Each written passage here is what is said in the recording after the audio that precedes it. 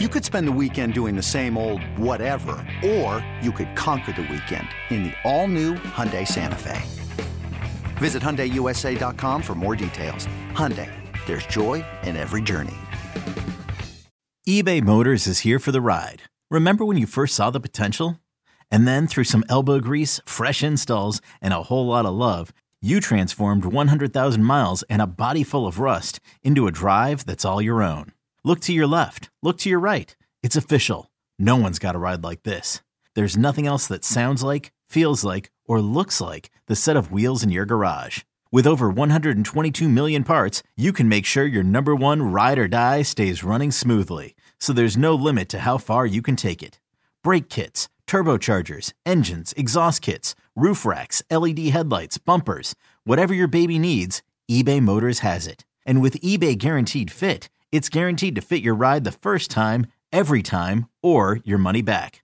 Plus, at these prices, well, you're burning rubber, not cash. Keep your ride or die alive at ebaymotors.com. Eligible items only. Exclusions apply.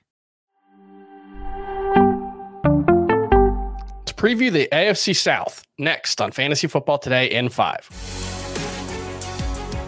Welcome to FFT in 5. I'm Chris Towers. I'm here with Adam Azer, and we're continuing our division previews with the AFC South. We're going to get through the AFC this week, and we're going to do it the way we did last week, pick a division winner for each division. I'm going to ask the biggest question for the division from a fantasy perspective. Then Adam's going to give his favorite sleeper, breakout, and bust.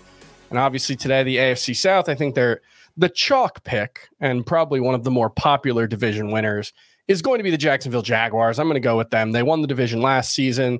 Only team in the division with more than 7 wins. So Tennessee, Indianapolis, Houston, they got some catching up to do. Obviously, Indianapolis and Houston have their rookie quarterbacks both taken in the top 5. So we expect, potential there, but not necessarily a huge step forward this season. It's Jaguars or bust, right? Well, I think so, but I also think the Titans are, better than they get credit for. They went 1-4 last year without Ryan Tannehill.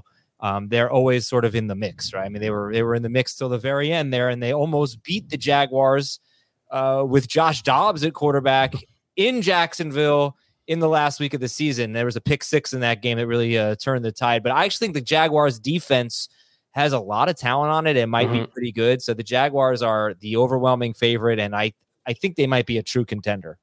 There's actually a lot of interesting questions in the AFC South, specifically CJ Stroud and Anthony Richardson. How good can the rookie quarterbacks be? What kind of impact are they going to have on their offense? But I think the biggest question from a fantasy perspective, the one that's going to have the most impact is, does Trevor Lawrence take the, capital letters, the leap, right? Like last year, he took a big step forward. I don't want to discount how much better he was in year 2 than his rookie season, because he was much better. But, from a fantasy perspective, at least, it was pretty heavily weighted towards 1 5-game stretch where he had 14 touchdowns across those 5 games.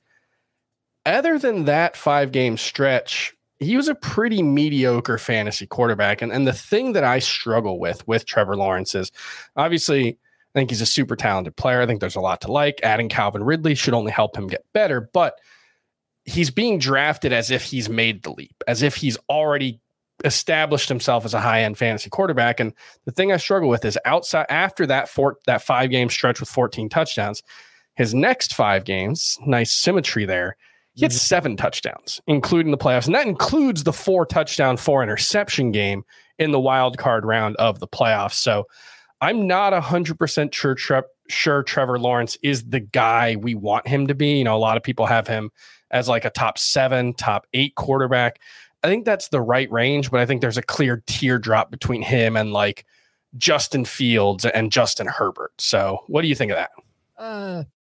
Yeah, I think Fields is also being drafted as if he's already made the leap, but he also had a pretty small stretch of game that boosted his fantasy points. Tua Tagovailoa also did. I think that's part of the growing experience of quarterbacks. I expect a more consistent season, and I think Calvin Ridley's going to help a lot. I don't love that his left tackle is suspended for 6 games, but I do love Trevor Lawrence, and I love everything about the offense, basically, except maybe that offensive line, which could be a problem. But Lawrence can run a little bit.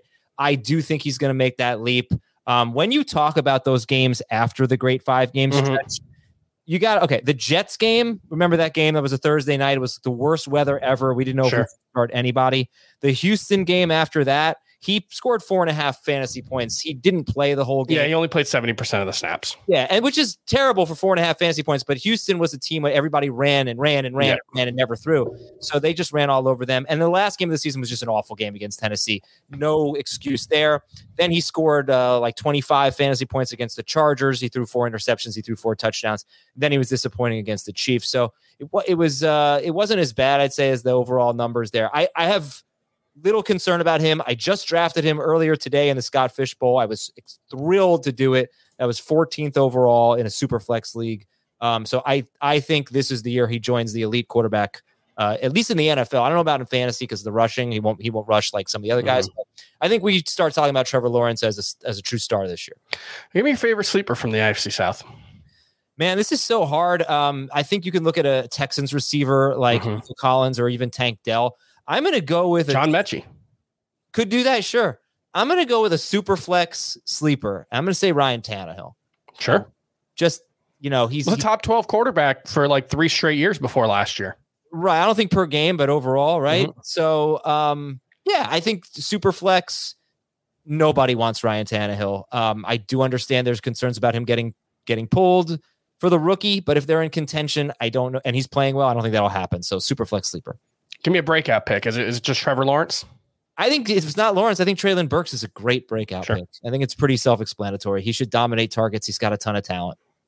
And a bust pick. I'm going to go with Anthony Richardson. I'm not necessarily going to go with Richardson at his ADP because he's QB 15 on NFC since June 15th.